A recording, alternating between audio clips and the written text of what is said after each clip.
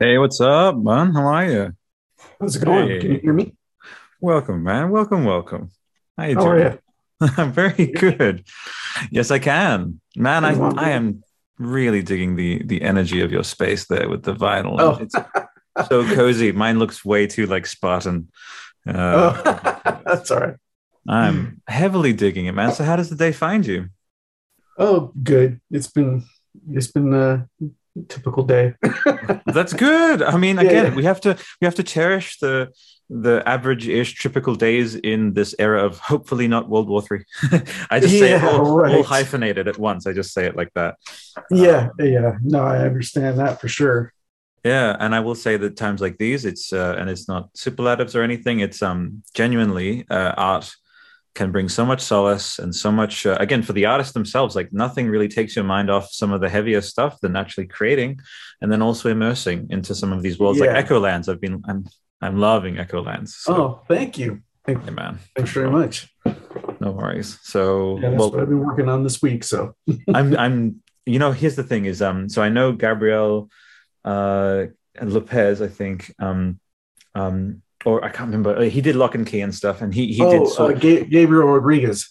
Rodriguez. He created Sword of Ages as well, which is Yeah, this another kind of amazing kind of yeah. monomythic Hodorowski, and I dream of this. We're here in Australia. It's like we have some conventions and stuff, but I just would love to at some point like head over there and just be like, oh, cool, and just maybe be present at maybe it's like the latest volume releases for both and but I suppose that does we obviously have the sword. We obviously have Apocryphon year, 10 Yeah, years to dive yeah. into. Crazy. It's been 10 years already. Trippy, right? And thank you for Yeah. this amazing gift Oh, nice. to the world of these designs, which have endured. And we were talking about monomythic elements, things that endure across time. And you have, I believe, a pretty strong innate sense of what kind of again you've obviously would work with Batman and everything, and I think one of the huge reasons why that superhero thing is taking place is because there's this um I suppose it's ever present in mythology folklore. It's the that story of the hero, and Yeah. uh however what we're wonderfully exploring is the dimensions of the gray area of like um and the apocrypha, even like the stuff that Yes. it's we're getting into the nitty gritty now, like we've the genre has evolved this much. So I guess I not to just sort of maybe put you on the spot, but No, when that's it comes fine. when it comes to your like just personal leanings, you slid like I don't know, some exotic, amazing fish into this perfectly, like you just like for someone who had a lot in that sort of superhero sphere.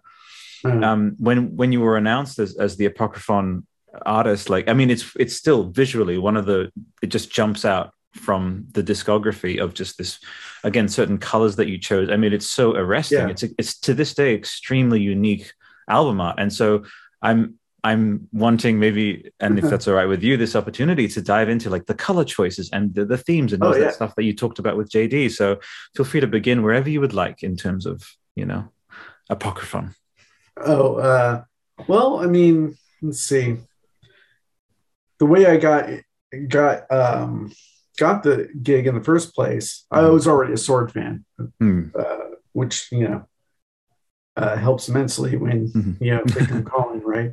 Mm-hmm. Um, but I just randomly got this email from their manager. I think through my website. Like I have a Mm-hmm. contact button through my website, and I think that's the way it originally came. So whoever was doing their managing for them at the time reached out to me saying, the band loves your stuff. They're comic book fans and they love what you're doing. Are you interested in doing album art? And I was like, yeah, it's like a no brainer for me. Um, and it was, it's a fun process because you get to hear demos of the recordings and things like that as they're going along. Um, but as far as the creative process was concerned, you know, early on, I don't know if there was a name for the album at the point of our first discussions. I can't remember that. But once I learned what the album was titled and JD's description of what the meaning of the term is, apocryphon, that immediately opens up the creative doors, because then I can kind of go, okay, now I know how to navigate possible directions. And one of the first things we touched upon before even thinking about what the visuals would actually be was one of the things about the word apocryphon, I think JD was saying, means secret writing. And that led me to think about stuff I had learned about studying a little bit of metaphysics stuff. So Anton Osman Spare, Austin Osman Spare, if I'm saying that correctly. Mm-hmm. One of the things I don't know if he's the originator of, but he was one of the people that helped cultivate this a thing called Alphabet of Desire. And the Alphabet of Desire is essentially invoking what you want out of the universe, out of reality, through essentially almost creating a secret writing. Mm. So the basics of Alphabet of Desire is, say, if there's something that you're desiring or wanting to accomplish, a goal, whatever it may be, that you write it down, you take the first letter of each word and form them into a sigil. I mean, this is what I do literally with the Quantum Myth. It's literally everything I do. This is incredible. And so just based on that simple notion alone, when he said secret writing, I'm like, oh, that's what we... And I told him about it.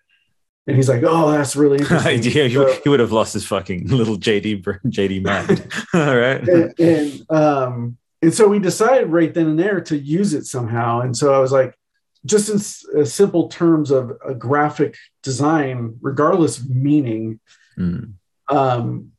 using sigils formed from the song titles on the back cover as example, without saying the song titles, stuff like that. So it has this sense of like, when you look at the art, just that one little detail alone makes you feel like, oh, there's something to excavate here.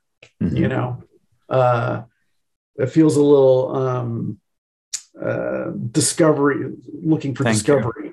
Yeah, right? That notion of and then also the notion of obviously runes and sigils have the idea of that the entire essence of that thing is contained within the rune, and that's what with designing symbols. Yeah.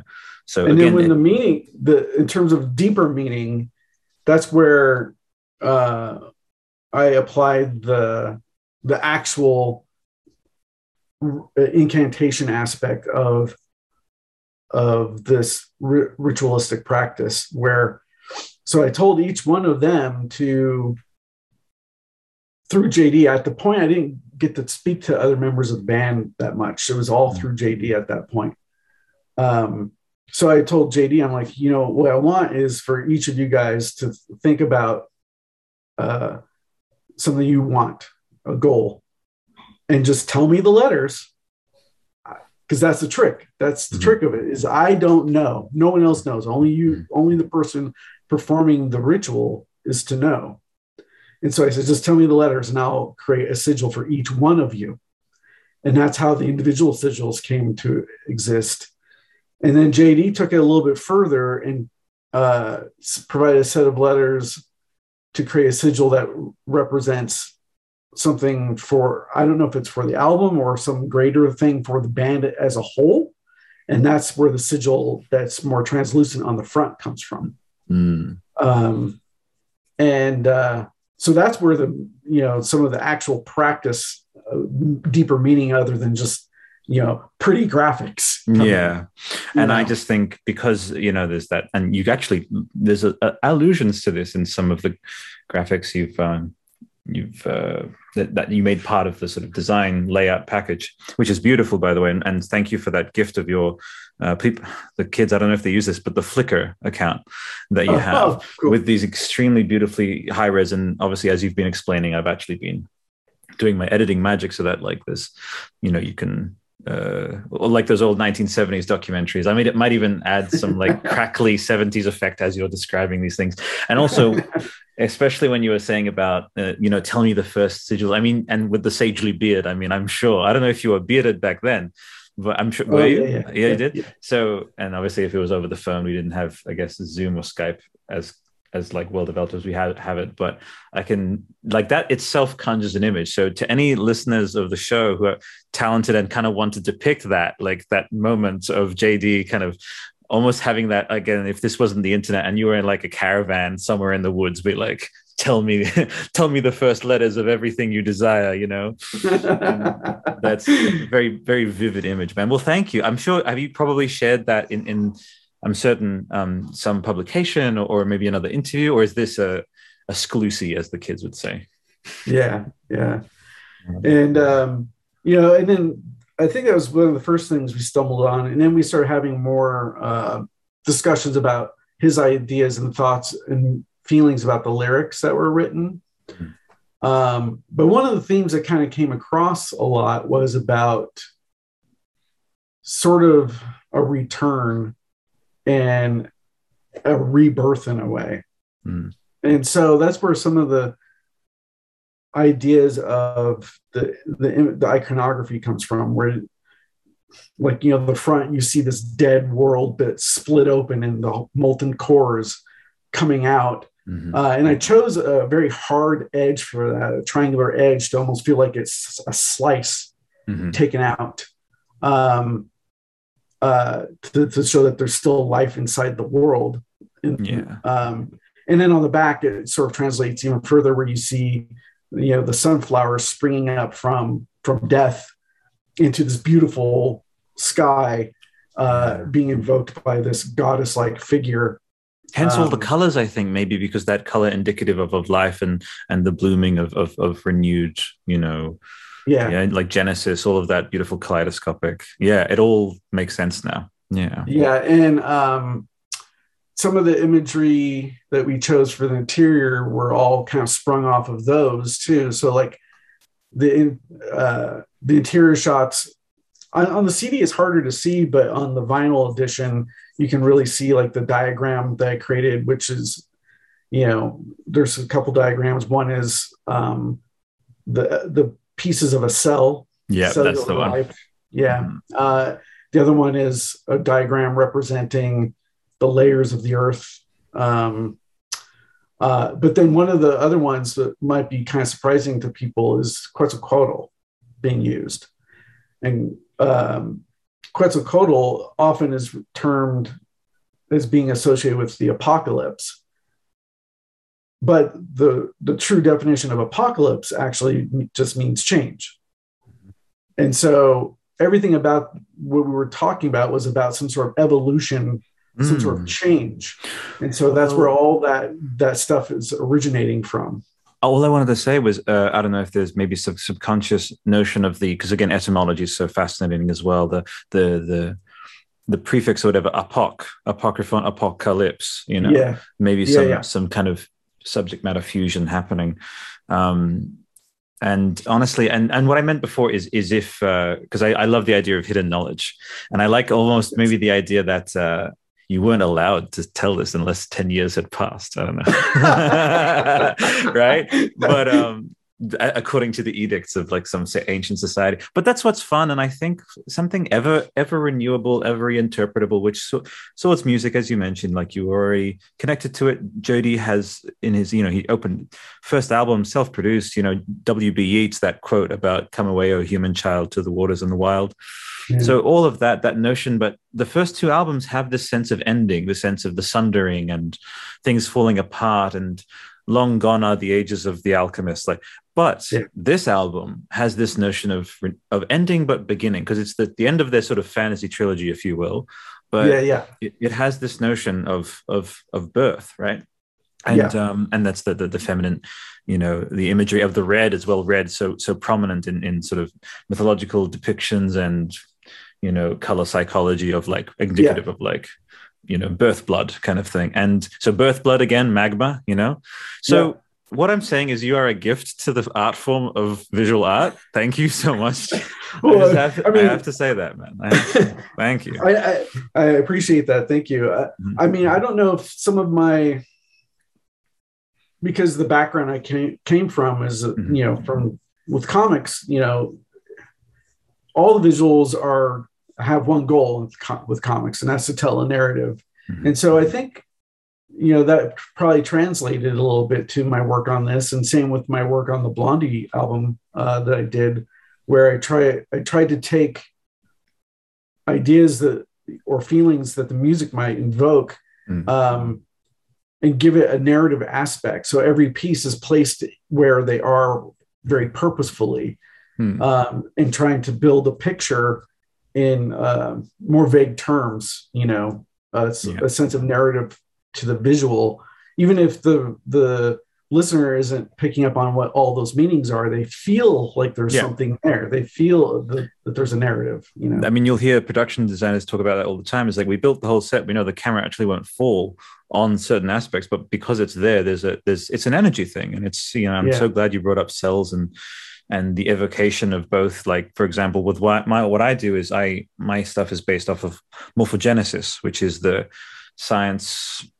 scientific term for the manner in which shapes of all kinds are created, which accounts for why like the capillaries in one's eyes resemble the roots in the ground, and the lightning kind of arcs, all following that same kind of fundamental electricity. And to hear that there is that notion that, well, if you look at a cell, and if you look at the earth itself, there's these layers, this kind of commonality. And another thing is, I was talking about this recently about symbolism and the feminine, the masculine. Again, things break down in essence, like with atoms, like positive, negative, and then circles and lines. And obviously the line is the masculine, phallic, the circle, the feminine, the round. And with the universe being this expanding thing, being this essentially inherently feminine thing, because of that circularity, and then planet Earth looking circular. What I love is that with your album, with the album art representing renewal, it's like, and that's that feminine, powerful figure retaining the mystery, but also that it gives that hope that, for me, I mean, I'm not trying to be like white knighty or whatever. I just think women are like biologically extremely good at leading, and like, so the idea of like this woman like rising and then leading the new planet into this like primal, connected with darkness, connected to one's shadow, like beautiful birth of, so like things coming out from the secrets, coming out from the darkness. And it's I don't know, there's even, I'm not, again, I don't want to bandy that word around, but there's like a beautifully feminist kind of component to that, of like, there's so, I mean, and JD, he has this essence of, just like the great poets, he has this payanification of the feminine, like the cloak of feathers, which I think you maybe, was that a little bit with the woman with her like the cloak of feathers, a little bit of allusion there? Yeah. So man, like, like I said, I think art for me is so connected to storytelling. I do like art unto itself sometimes, but 9 times out of 10, we're all living a story right now. Like you right now, this is part of your story. And so when something is infused narratively, it's, that for me is the indicator that it's like, oh, this is, And, and a lot of times people misunderstand narrative, or the meaning of narrative too. I had a little bit of an interaction with another comic artist colleague of mine on Twitter, and he was talking about, he's mainly known for being an artist, but he does write too. And he was talking a little bit about being a writer. And I don't normally jump in on things, on those conversations, but I just couldn't help but say, well, there's so much thought put into creating a comic book that just being a comic book artist, you're already a writer. It's already a form of narrative. And then I ended up just making a simple statement where I just ended up saying a visual is narrative. So even a singular image is trying to communicate, right? All narrative really means is communicate. And so I kind of can't, for me, creatively, yes, it just depends on which medium you're choosing to communicate. One could be a visual, like a single image. One could be a series of images that are interconnected or related, such as the Sword Apocrypha on an album cover, Mhm. or something more fully fleshed out, like a comic or graphic novel or a film. Or another medium would be poetry or prose writing. It's all the same thing. It's all narrative. We're all trying to communicate something in one form or another in whatever ways we think we can achieve it with. Yeah. You know what I mean? Yeah. Yeah. For me, because one of the things that gets leveled a bit at abstract art is that it is just this sort of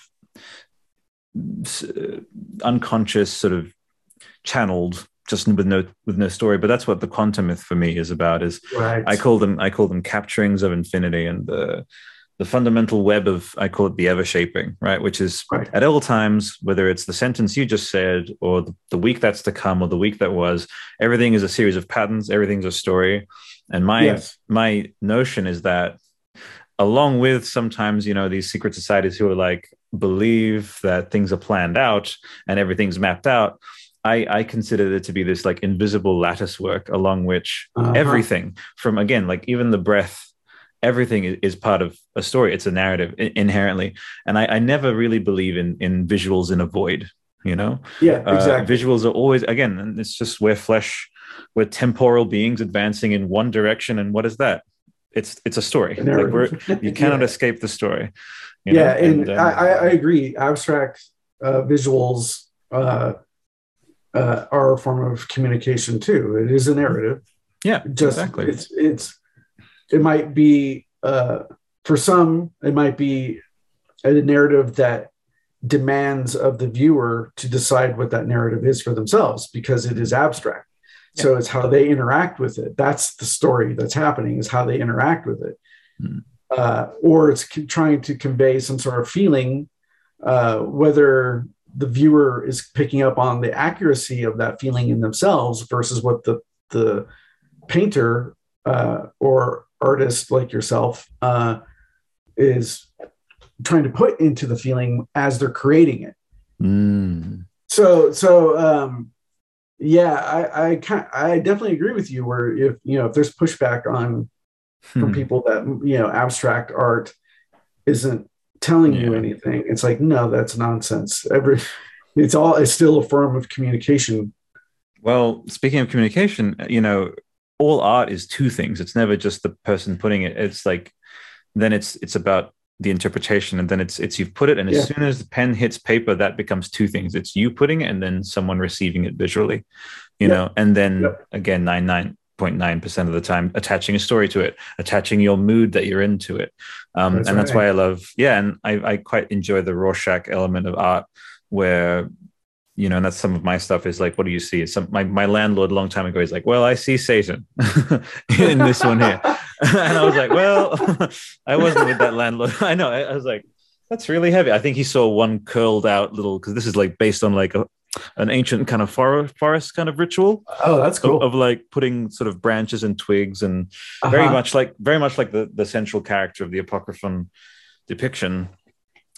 She would be in the woods somewhere, throwing like squirrel guts together with like mushrooms and twigs and branches and like mixing it all around and then reading the wisdoms of the universe, So I mentioned, and again, I like to be very unfettered. I'm Italian heritage, so it's like you show the love, right? And sometimes like if you was in person, I'd be like, and this is the Australian part, I'd be like just smacking like super, because I just think the way that you've created this insanely multifaceted oeuvre, of I will say, that comic sphere, the superheroes and stuff. But it's interesting also that we entered, like, it's almost like it's come full circle from the 10 years with Apocryphon, with this sort of fantasy, Arcane Montaigne, all of these, medieval and fantasy aspects, and now Echolands, which I just find like, I'm pleased if you wanted to maybe, because I've been looking into it, but you can give a bit of an Echolands update if you'd like, for people who, and there's obviously going to be art in the edit Yeah, layer yeah, of this one here. So I know you're creating this big piece. yeah, Yeah, and I know that you're collaborating with another creator on that yes, one. And yes. but how has it been for you, Echolands, and where do you see it going? And go for it. Well, Echolands, for those who don't know, is a comic series I'm developing over at Image Comics with W. Hayden Blackman, who I worked with on Batwoman over at DC. We've known each other for a long time, and Echolands is something we wanted to do for a very, very long time. And it's kind of a hard premise to lay out simply, but basically, we're dealing with a set of characters in a world that pretty much any genre you can think of exists in this world. So it's populated by people who stem from these various genres that have evolved over time. So it starts off in San Francisco, but it's unlike any San Francisco that you would recognize. But when I say any genre, I mean, we're like very literal about that. You could be standing next to a cowboy character, next to a cyborg elf, next to, a universal film style monster Frankenstein character, and just on and on and on. So good. I love it. So it has, but then there's also there's a fantasy element to that. And we introduce that there's magic involved, but there's also science and science fiction elements in there too. And so the basics of the story is our main character, Hope Red Hood. It starts off just after she has stolen this gem from the tyrannical wizard Taros Demond, who basically is this guy who everyone calls him the wizard. He seems to have some sort of crazy powers, and he is the typical autocrat, but filtered through a fantasy type of lens. So this gem is important to him. We don't know why. To her, she just thought it was cool. But because she stole it, she's opened up a whole can of worms, and it sends her and her companions down a path that will lead them to the discovery of the truth of where they are from, what the Echolands actually is. And so it's going to raise lots of questions that we don't necessarily answer for you quickly as we go, because we want those answers to reveal themselves to the reader in a natural fashion as the characters themselves discover them. We don't want to spell it all out. Perfect. But we that's where it's headed, is to what the secret of the Echolands is. And once they understand that, I think once we get to that reveal, readers are gonna be like, what? I love it, man. It just reminds me of, and it's crazy. I never got too much into Lost or anything, but like I do love like Lynch and Twin Peaks, and I just things where there's a central mystery in like, and again, it's interestingly also in line with Apocryphon, this idea of secrets to be shown and secrets to be found.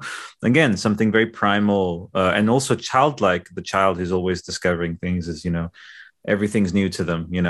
As they go along, and yes, from what I've seen, like I'm going to be done. And I suggest, and I like to intimidate my listeners, actually, if you don't, you need to go right now, pause the episode and go get Echolanded up. Seriously. It's looking incredible. And here's the thing, what's the benefit? And I love the kind of cross-pollination of things is I want this to have launched, inquiries into, all these different spheres we've been talking about. Again, I always love eclecticism. And when you talked about this thing being, hey, these two artists like yourself and your creative partner, it's that omnidirectional. I love that word. Can go anywhere. Yes. And there's nothing quite like an omnidirectional premise mapped to the monomyth. And so I don't say this lightly, like that sounds like one of the most exciting adventures to join a pair of creators on. So I'll be definitely, following along for sure.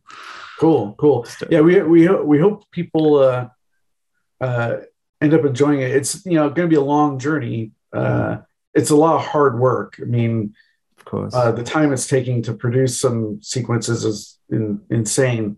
But we're hoping by, as we go along, and once the thing is all said and done, that my hopes are that we've produced a work that people will want to revisit. I heard from one reader that went back and reread the issues because they were reading as they were going and writing me little letters. But they reread it all, and they were like, they mentioned that they're like, they got more out of rereading, which is what you want, So yeah. I feel we're on a good path if that's what we're doing, where people feel like they get rewarded by multiple readings. They're getting more out of it. There's more things to see. And we're hoping that just keeps expanding as we go, because, the first 6 issues that are now out, that's only the beginning. It's only this scratches the surface of where this thing can go. I did an interview for the Comics Cube right after issue 4 came out, or was it issue? No, maybe issue 3. And we get to the end of that issue, and he himself was like, I thought I knew what this thing was. Right. And I get to the end of that issue, and he's like, what the hell? Because like all of a sudden there's like this, giant robot like from Shogun Warriors or something like that, And he's like, what? And so that's kind of an example. What I mean is like, you just don't know what's going to be around the other corner. It must be so exciting for you guys as creators too. So much fun. Yes, that's what I mean. And one thing is because, and I get this feeling from both of you is, for people I don't know, like, again, comics don't come out of a vacuum. Ask any of the greats, the J.H. Williams, the Mike Mignolas, whatever. They'll tell you it's long, hard, hours and days. I've had Chet Zar on this one. Richie Beckett. Richie Beckett's he's a cross-hatcher, so it's this poor guy. But what I'm saying is like that's life. That's like every J.H. Williams page. It's almost, you can almost imagine like a little floating number. It's like, what's that number? Well, that's the amount of hours this man poured into this individual frame, right? And I think it would shock a lot of people. So you infuse, for sure. And I just think when there's that amount of creative dedication applied to these stories, which again, you have this eclecticism to you, this multifacetedness to you, that it absolutely inherently, like as a spillover, as a byproduct, whatever you do is infused with that eclecticism and that depth, and it absolutely makes rewatches and sorry, like rereads like super worthwhile and additive. And I always say it's like, why not rewatch that scene? Why not rewatch that movie? It's like the editor has seen that probably more times than you'll ever see it in your life. Like this thing has been kind of massaged into its shape, so it's like you're always rewarded with closer viewing and when there's work like with depth, like what you create, man, for sure. Yeah, in a project like Echolands, it definitely, okay, so my work in general on every project I've done always has taken me a long time. I don't know why. That's just my natural pace. It takes me a while to do what I do. Echolands kind of steps it up because many of the things I've worked on prior were based in worlds that somebody else already created, Batman or Sandman or whatever those universes were or are. The iconography is already there. It's already, it's a wellspring to draw from. But when doing something like Echolands, where you're basically creating that from the ground up, it's all this world building involved. And when doing a world that's as elaborate as what we are, that all just it takes so much time. Of course, you're world building at the same time. Yeah, the thought processes in terms of the writing before we even illustrate anything. And then on top of it, we decided to do something a little nuts and turn the book on its side and make it landscape. And a little funny story about that is at the beginning, we decided pretty early on that's how we wanted to tackle it. But when it came time to start illustrating, I was like, I, it's no big deal. It's the same. I'm working on the same number of inches. It's just turned on its side. No big deal. And I was so wrong. The learning curve was steep. So, and it's still, some pages don't work the way I think they will in my brain, because I'm coming from, 20 years of vertical professional work, working on a standard comic. Mm-hmm. So when I see images in my head, I easily go to that shape rather than this shape. And so it's constantly this adjustment, and that takes time because you're like, oh wait, does this actually work? You're in IMAX. You're in widescreen. Yeah. And then you do that, and then you throw in sequences like the sequence we're working on now takes place in this land that's in Echolands called Horror Hill. It's all based on black and white horror comics and black and white horror films. And so everything I'm doing there is fully rendered in black and white. So full on rendering, because we're not going to be using any color unless if like the character Hope, she's in color. So she's walking around in color in this black and white world. But everything else being in black and white. So the amount of rendering involved to get the right effect is a lot of time. So I have found that this entire sequence, every 2 pages is taking me 2 weeks or a little bit longer. That's a lot of hours.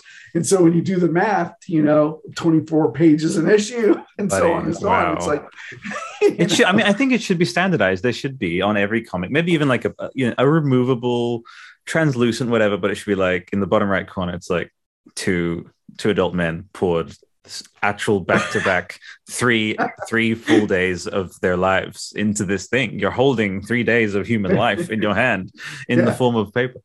But I love that aspect of a bit of the mad creator to you, which I like. But that idea of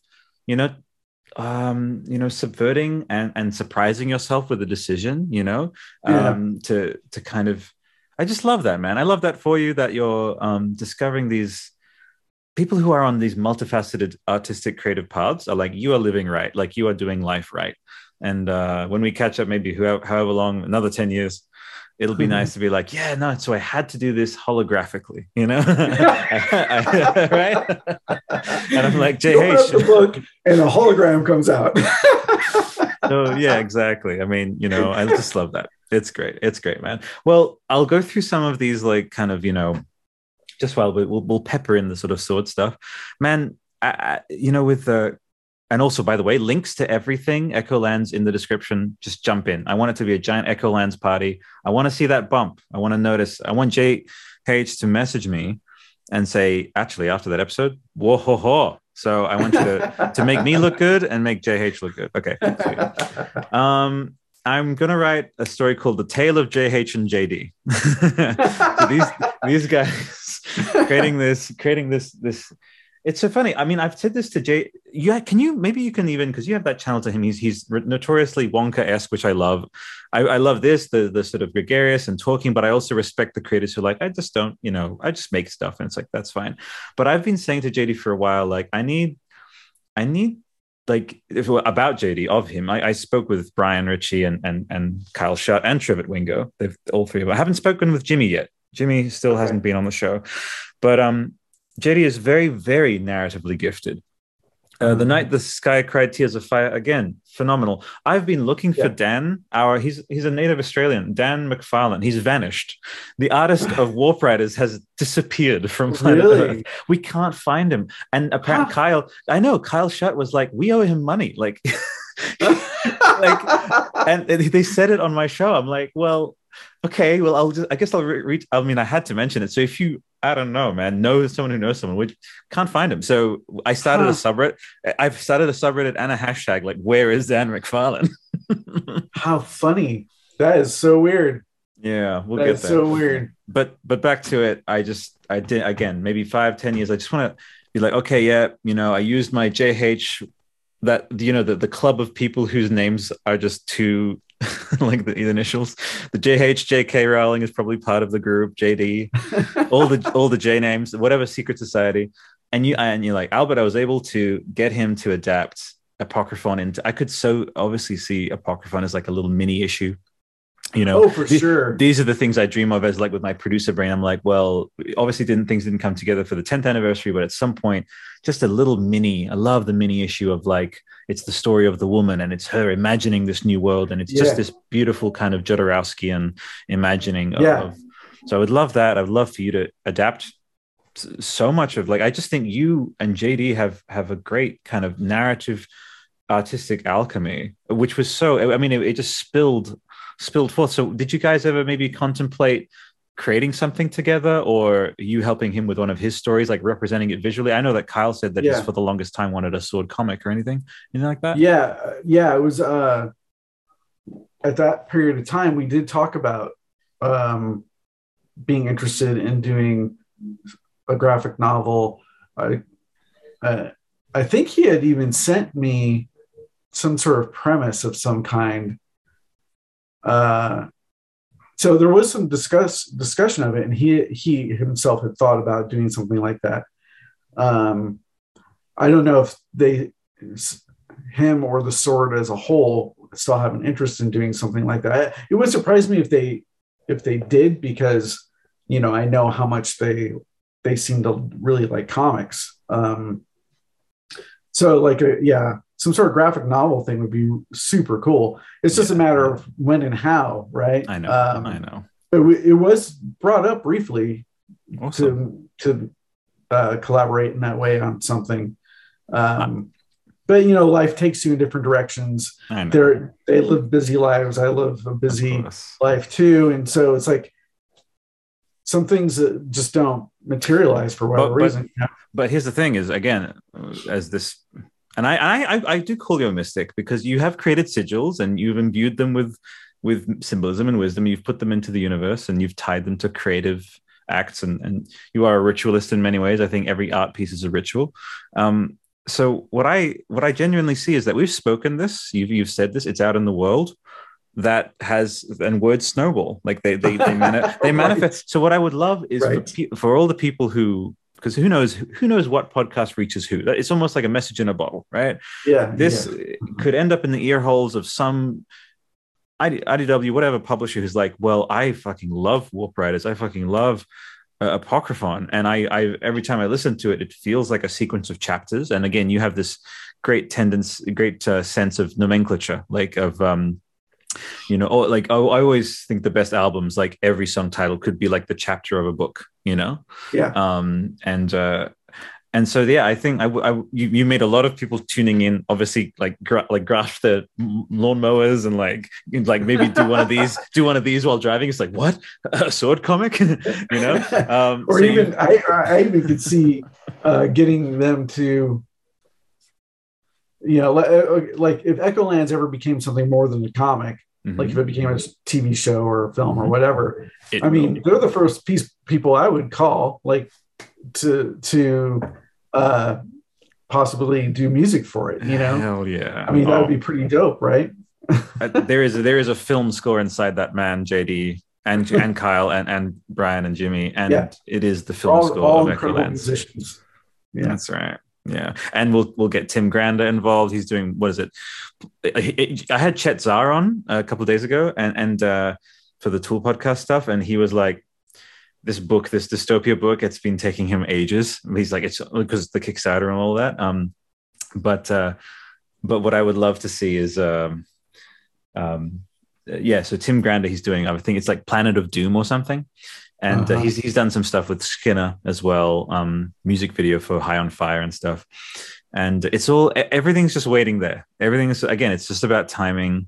These ideas write themselves, as they say, is you and so many. But the thing is, you know, only so much time, only so many, you know, hours in the day and stuff. But I'm just manifesting all good things. Just know that you have I have that privilege actually to be this sort of conduit to be able to express on behalf of the community. I'm a creator, but I do love being part of these. Yeah. Again, it's all free or whatever. That's why I use all the other official logos, because I just don't want to make anything of it. I just want to showcase and signal boost and have conversations like this. And so if I just want to say, like, you have so many people listening in who are just falling over themselves going to find out more. JH Williams. Also, I fucking love your website. It is. Oh. You're not allowed to change it. It needs sprucing so badly. It is so. No. Okay, all right.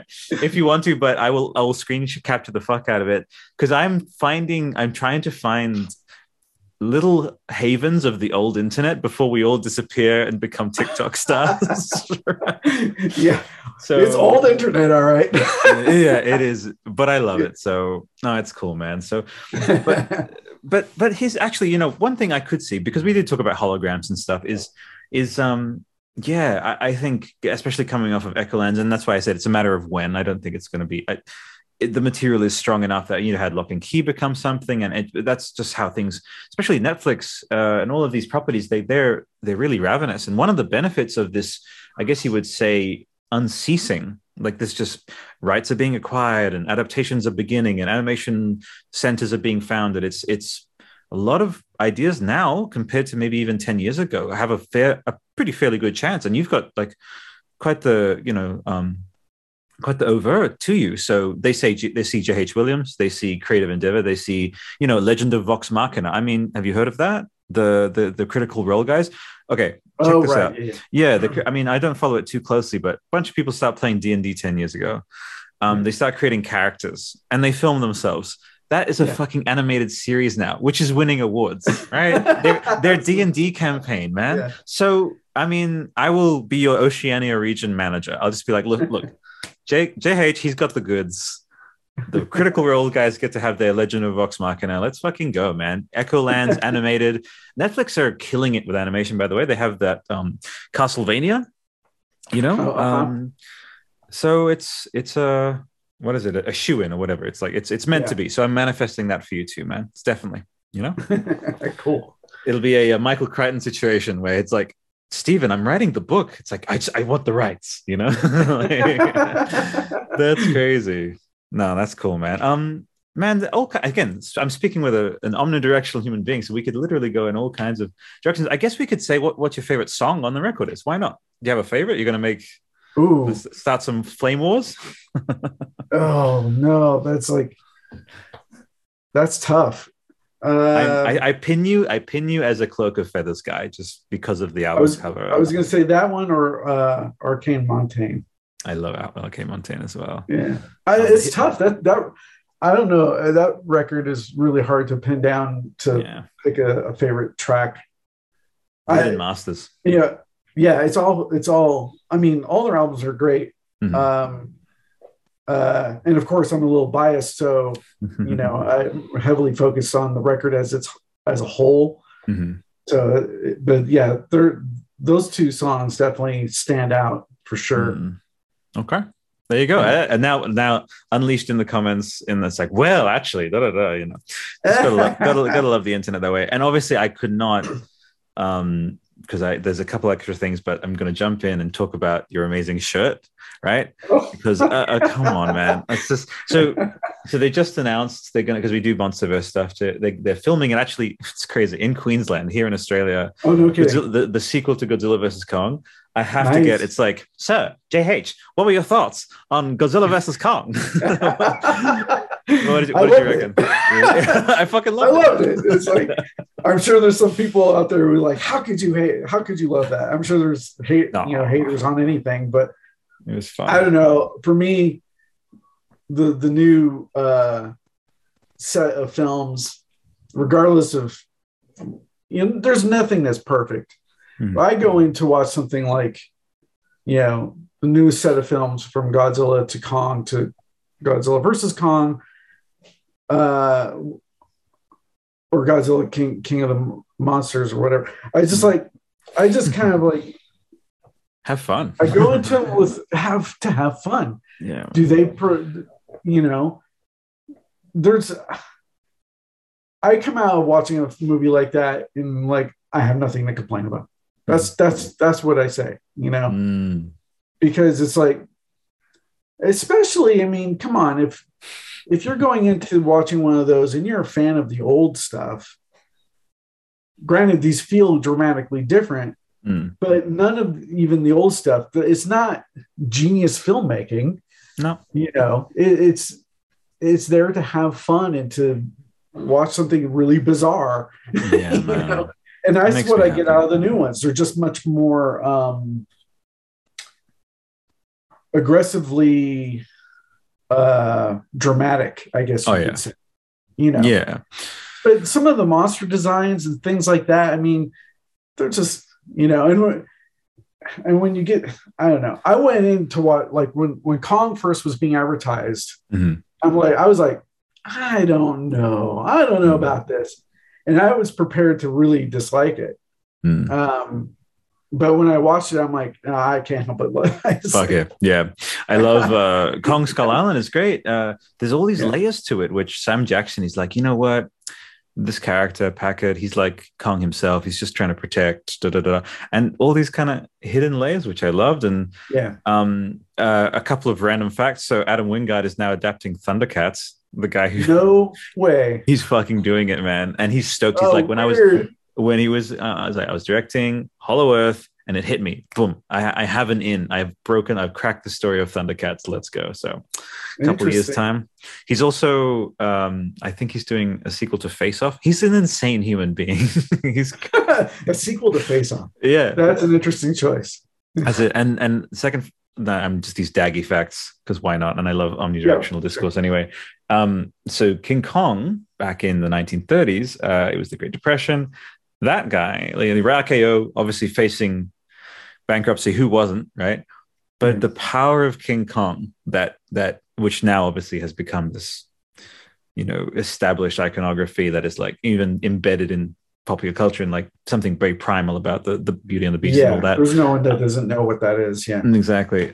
So that one actually helped revitalize cinemas, and however many decades later, almost 90 years, almost 100 years, it was Godzilla versus Kong that actually helped theaters get back on their feet after COVID. So it's these big monsters coming in to kind of save us, and so all kinds of discussions there. Also, you should probably start a podcast unless you already haven't already. Like you have this great. I've thought about it. Do it. Yeah, we've thought about doing one. Me and another creator friend of mine, James Robinson. We every once in a while talk about doing one, but we're both so busy. Of course. I'll give you the fascinating thing about Kong is how unusual is it for here's this character idea for this gigantic ape monster character created back in the 1930s to have this strange worldwide life to such a degree that the character gets adopted into Japanese kaiju films, right? I mean, that is such an interesting thing to think about. So I wouldn't surprise that stuff is not as popular or as well known to say people who might know what Godzilla is, like the general public, of course. So, you know, it might have surprised some people at first that, wait, Godzilla versus Godzilla, what? Yeah. But you know, when you look back at the Japanese monster movies, you know, there are quite a few of them have King Kong, you know, and it's such an interesting thing because here's this one idea that started in an American film company, focused on American culture at the time, then get adopted and translated into Japanese entertainment culture. And now it's back here as this marriage of the two. It's nice. Super fascinating. It's fascinating. And I know obviously they ran with the tagline. Also, this has become the Monsterverse podcast just for a little bit. It had the tagline, "One will fall." There's some contention about But for me, I mean, Godzilla won. Like he put him in his fucking boom. Like, come on, nailed to the ground. I They obviously both hit the floor a couple times. they did. So Okay. See, so we're not gonna. That's firmly established. Man, here's the thing. Oh, actually, how long have we? Because I don't want to. Oh yeah, we're coming up right to the hour. That's cool. The podcast is instinct, and I think. Oh, it's no worries. No worries, man. Well, I figured. Look, thank you. Geez. Again, I hope.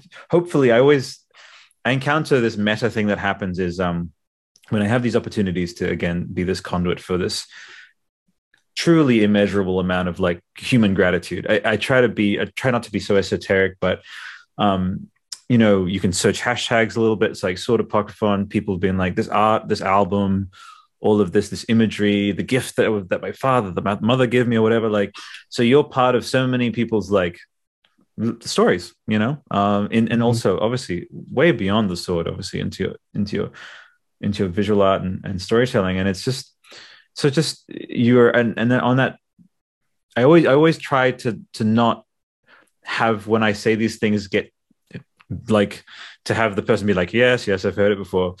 And I always try to find some way to impart that information in a new way that maybe does kind of get through, because creators like you're notoriously humble, notoriously like deflecting, like, oh, please, no, none of that. But genuinely, man, like, thank you for being who you are, doing what you do. Like, thank you for existing. It's great. And like, it's clearly stuff that just comes naturally from you. Like, I always think the best artist is like, that's breathing to them. Like, it's just what they'd be doing anyway. And you're obviously going to have a lot of comic artists seeing your name, tuning into this. And I guess hopefully it's not too rote and not too trite, but if you had, I guess, a teensy bit of advice for people who kind of want to do what you do and create some album art one day and say, like, you know what, JH, like, he really put me on my path. I heard him on that podcast one time, anything like that? Well, first off, I mean, thanks for the, very sweet comments. For me, it's like, I don't know, I always feel I really appreciate, people appreciate what I do. But at the same time, I always feel like I'm just being me. It's not a big deal. But thank you for saying that means a lot. As far as good advice for people who want to pursue creative endeavors, I think it should be, it's tough because, and even tougher now, because there's so much pressure to bend to the will of whoever's presenting you the opportunity. And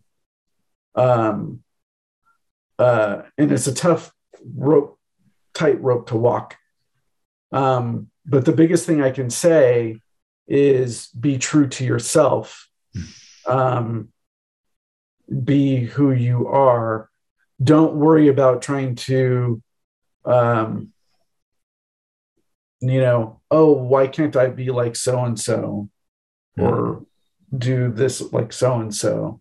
That's tough to not do. It's tough to, that there's artists you appreciate.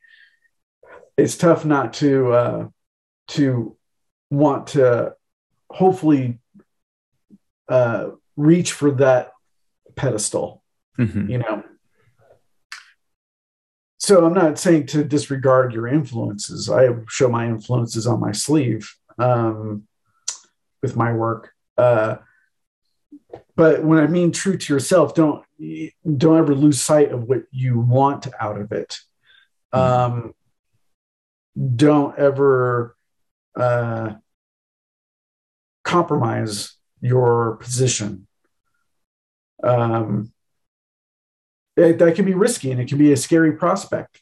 But for people starting out, you have to be willing to take losses amongst your wins. And what I mean by that is, early in my career, there was a few different instances where I was promised one thing or I wanted something else out of the project and was willing to walk away from the opportunity because it wasn't meeting my what I wanted. A simple example is I got contacted by an editor to do a one-off comic that was an annual, extra long story in an annual. And at the time, I had a regular inker, or just had started a regular pencil inker relationship with Mick Gray. And they wanted to hire me to do this book, and I'm like, okay, well, I got my inker, to bring along, so we don't have to worry about that. And the editor was, oh, well, we already hired the inker. Oh. And I'm like, well, why'd you do that? Because how could you hire the inker not knowing who your penciler was already? And they're like, oh, I said, well, I and they're like, well, we already contracted this person. I'm like, well, then I'm not doing it. Done. I just was blunt. I was stuck to my guns. I'm like, I'm not doing it because I'm not getting the guy who I think is best for me. And that was the end of the conversation. The next day, they call me back and say, all right, you got your guy. Done. So that's what I mean. You have to be willing to take losses with the wins. And that was pretty early in your career, you're saying. Vision, Yeah. Okay. Without being a dick about it. Exactly. You be professional. Yeah. Don't get into, a shouting war with whoever's, hiring you to do something. Yeah. But be true to yourself. And that can be really hard when you're early in your career, because so many people operate probably even more so now from the fear of losing the opportunity. Which can, you have to kind of go with like, okay, maybe that wasn't for me. Maybe another opportunity will come tomorrow or the next day. That's how you have to operate as doing creative endeavors. That's good, man. Being true to yourself navigating the professional side of it, regardless of what you do creatively, Amazing. So, I mean, I think that's applicable to just about every creative, sphere and vocation, even like layout and just like that JH moment, which let's just refer to that. It's that moment of just that gentle but firm, like you're starting out this thing, and it's true because it's so early on, you don't have the momentum and the identity of what you do is so important. And if you compromise it too early, then you kind of you can fall into a trap where you'll be dissatisfied with what you're working on because you allowed it to progress in a way that wasn't what you wanted. You know what I mean? Sometimes there's projects where you think everything's perfect at the beginning, and then it doesn't. Somewhere in there, you're like, oh, this project isn't working out how I thought it would. But if you start out at a point of where you've compromised your vision or your principle early on, you're setting yourself up to always fall into that trap. And this sounds terrible to say, but there's a lot of people who work in the upper echelon of this stuff who are the ones who provide the opportunity, the ones who are doing the hiring. This is cynical to say, but I think there's a lot of truth in it. There's a lot of them that will take advantage of that. Of course. And if they see that in an individual, that they think they can always push them into something else, it's bad for you for your own creative health to allow that to go on. So I don't know what it was about me early on where I was just like, no, this is, I love that. I don't know. It's weird. It's like, maybe you had probably seen someone. It surprised me that was like that because I wanted to do comics so much. I grew up wanting to do comics. I always foresaw myself being a comic book artist. So it's strange that I would be willing to take that kind of risk early on. But at the same time, I guess I cared about what I did so much that took precedent. You know what I mean?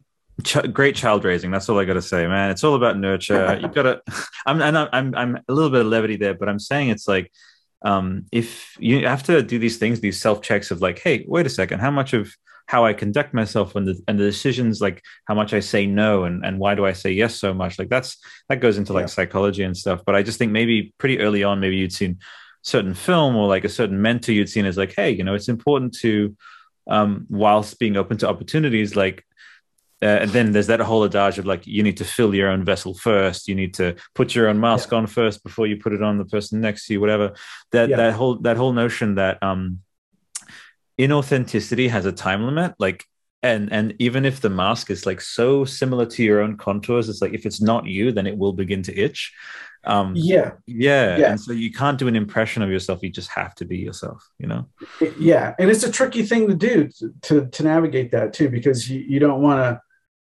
You want to be confident enough about knowing what you're after, but not be so much in a position where you're just closed off from what anyone else might be suggesting. Because you want to be able to be open enough to take in what someone else might be thinking, and be true to yourself, knowing that I don't know it all. Maybe they're right. Right. So to weigh those options carefully, it's super important. Man, extremely eloquently expressed and universal and definitely something for myself and then everyone tuning in to take something away from. But dude, it has been such a pleasure. We have to get you back on something in the future, sure. Like a whole bunch of different. Yeah, I'm that OCD graphic designer / other that I really, when I just didn't see anyone doing anything, it's like, well, again, and don't be surprised if I eventually start up like the Echolands podcast. Like, don't be surprised. Because I just think it's like, why, if that conversation should be had, why shouldn't there be an outlet for it? And speaking about this perhaps podcast notion, I know you guys are busy, but all I'll say is the reason I can juggle all of these different outlets, and you'll probably start getting followed by like the Oddworld podcast, the Star Wars podcast. I just kind of went URL crazy one time. Is it's Anchor. There's this app. I think Spotify bought them out, so it's all totally free. You can upload even MP4s to it. It's just a browser drag and drop thing, and it sends everything to Apple and Spotify. So I can, if you're at that point, I'll just send you. It's this like 3-step thing, and I can imagine like as you're just inking, right? I'm sure you're having a bunch of thoughts, and so maybe these like personal diaries. Even it's like, hey, we're gonna, and people do art streams as well. Do you do those like where people kind of they watch you paint and stuff? I thought about it. My wife keeps wanting me to do one or to do them, but all right. I add my voice to hers now. I always like when I'm working, I move around so weirdly sometimes. When I'm working, I always feel like, it's just gonna feel cumbersome. I don't know. And like I said, I'm a little bit slow on what I do, so I don't know how whatever works. How much people would actually be like watching paint dry. So, all right. Yeah, I don't know. Maybe one of these days. And it doesn't help that I'm technically challenged. Tech challenged.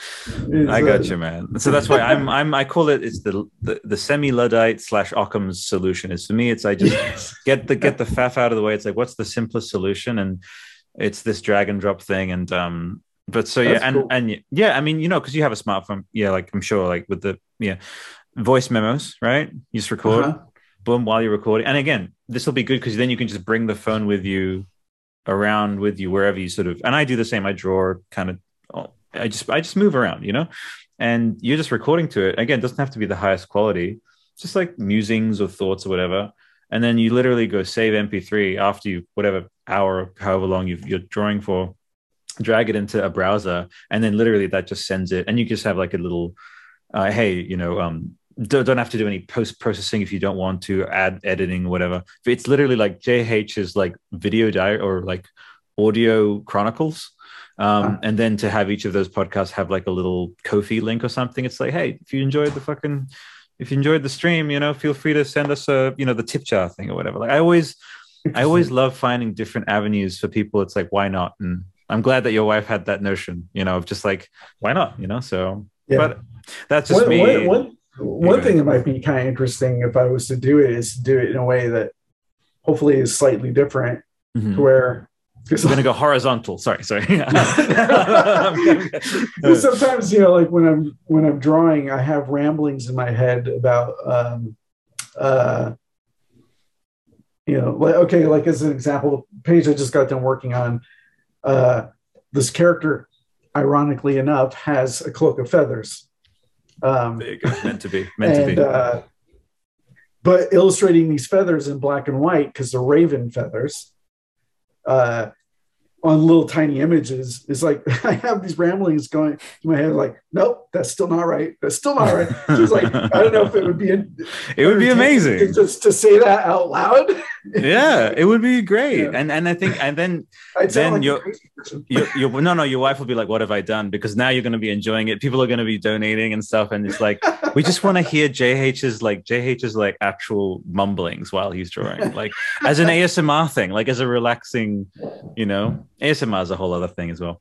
Man, I'm sure we could talk for a bunch of hours, but I'm going to give you one of these daggy, I do these big Zoom hugs. Yeah, man, look after yourself. Have an amazing, it's been such a pleasure, as I mentioned before. And it's been great conversation. For sure, man. And so the Monsterverse, everything we touched on, you'll soon get followed by that podcast, because I just enjoy the admin of it. And man, have an amazing rest of the weekend. I'll edit this one together and I'll send you the links. Sounds great. Let's talk again. Talk again soon. See you, man. Bye.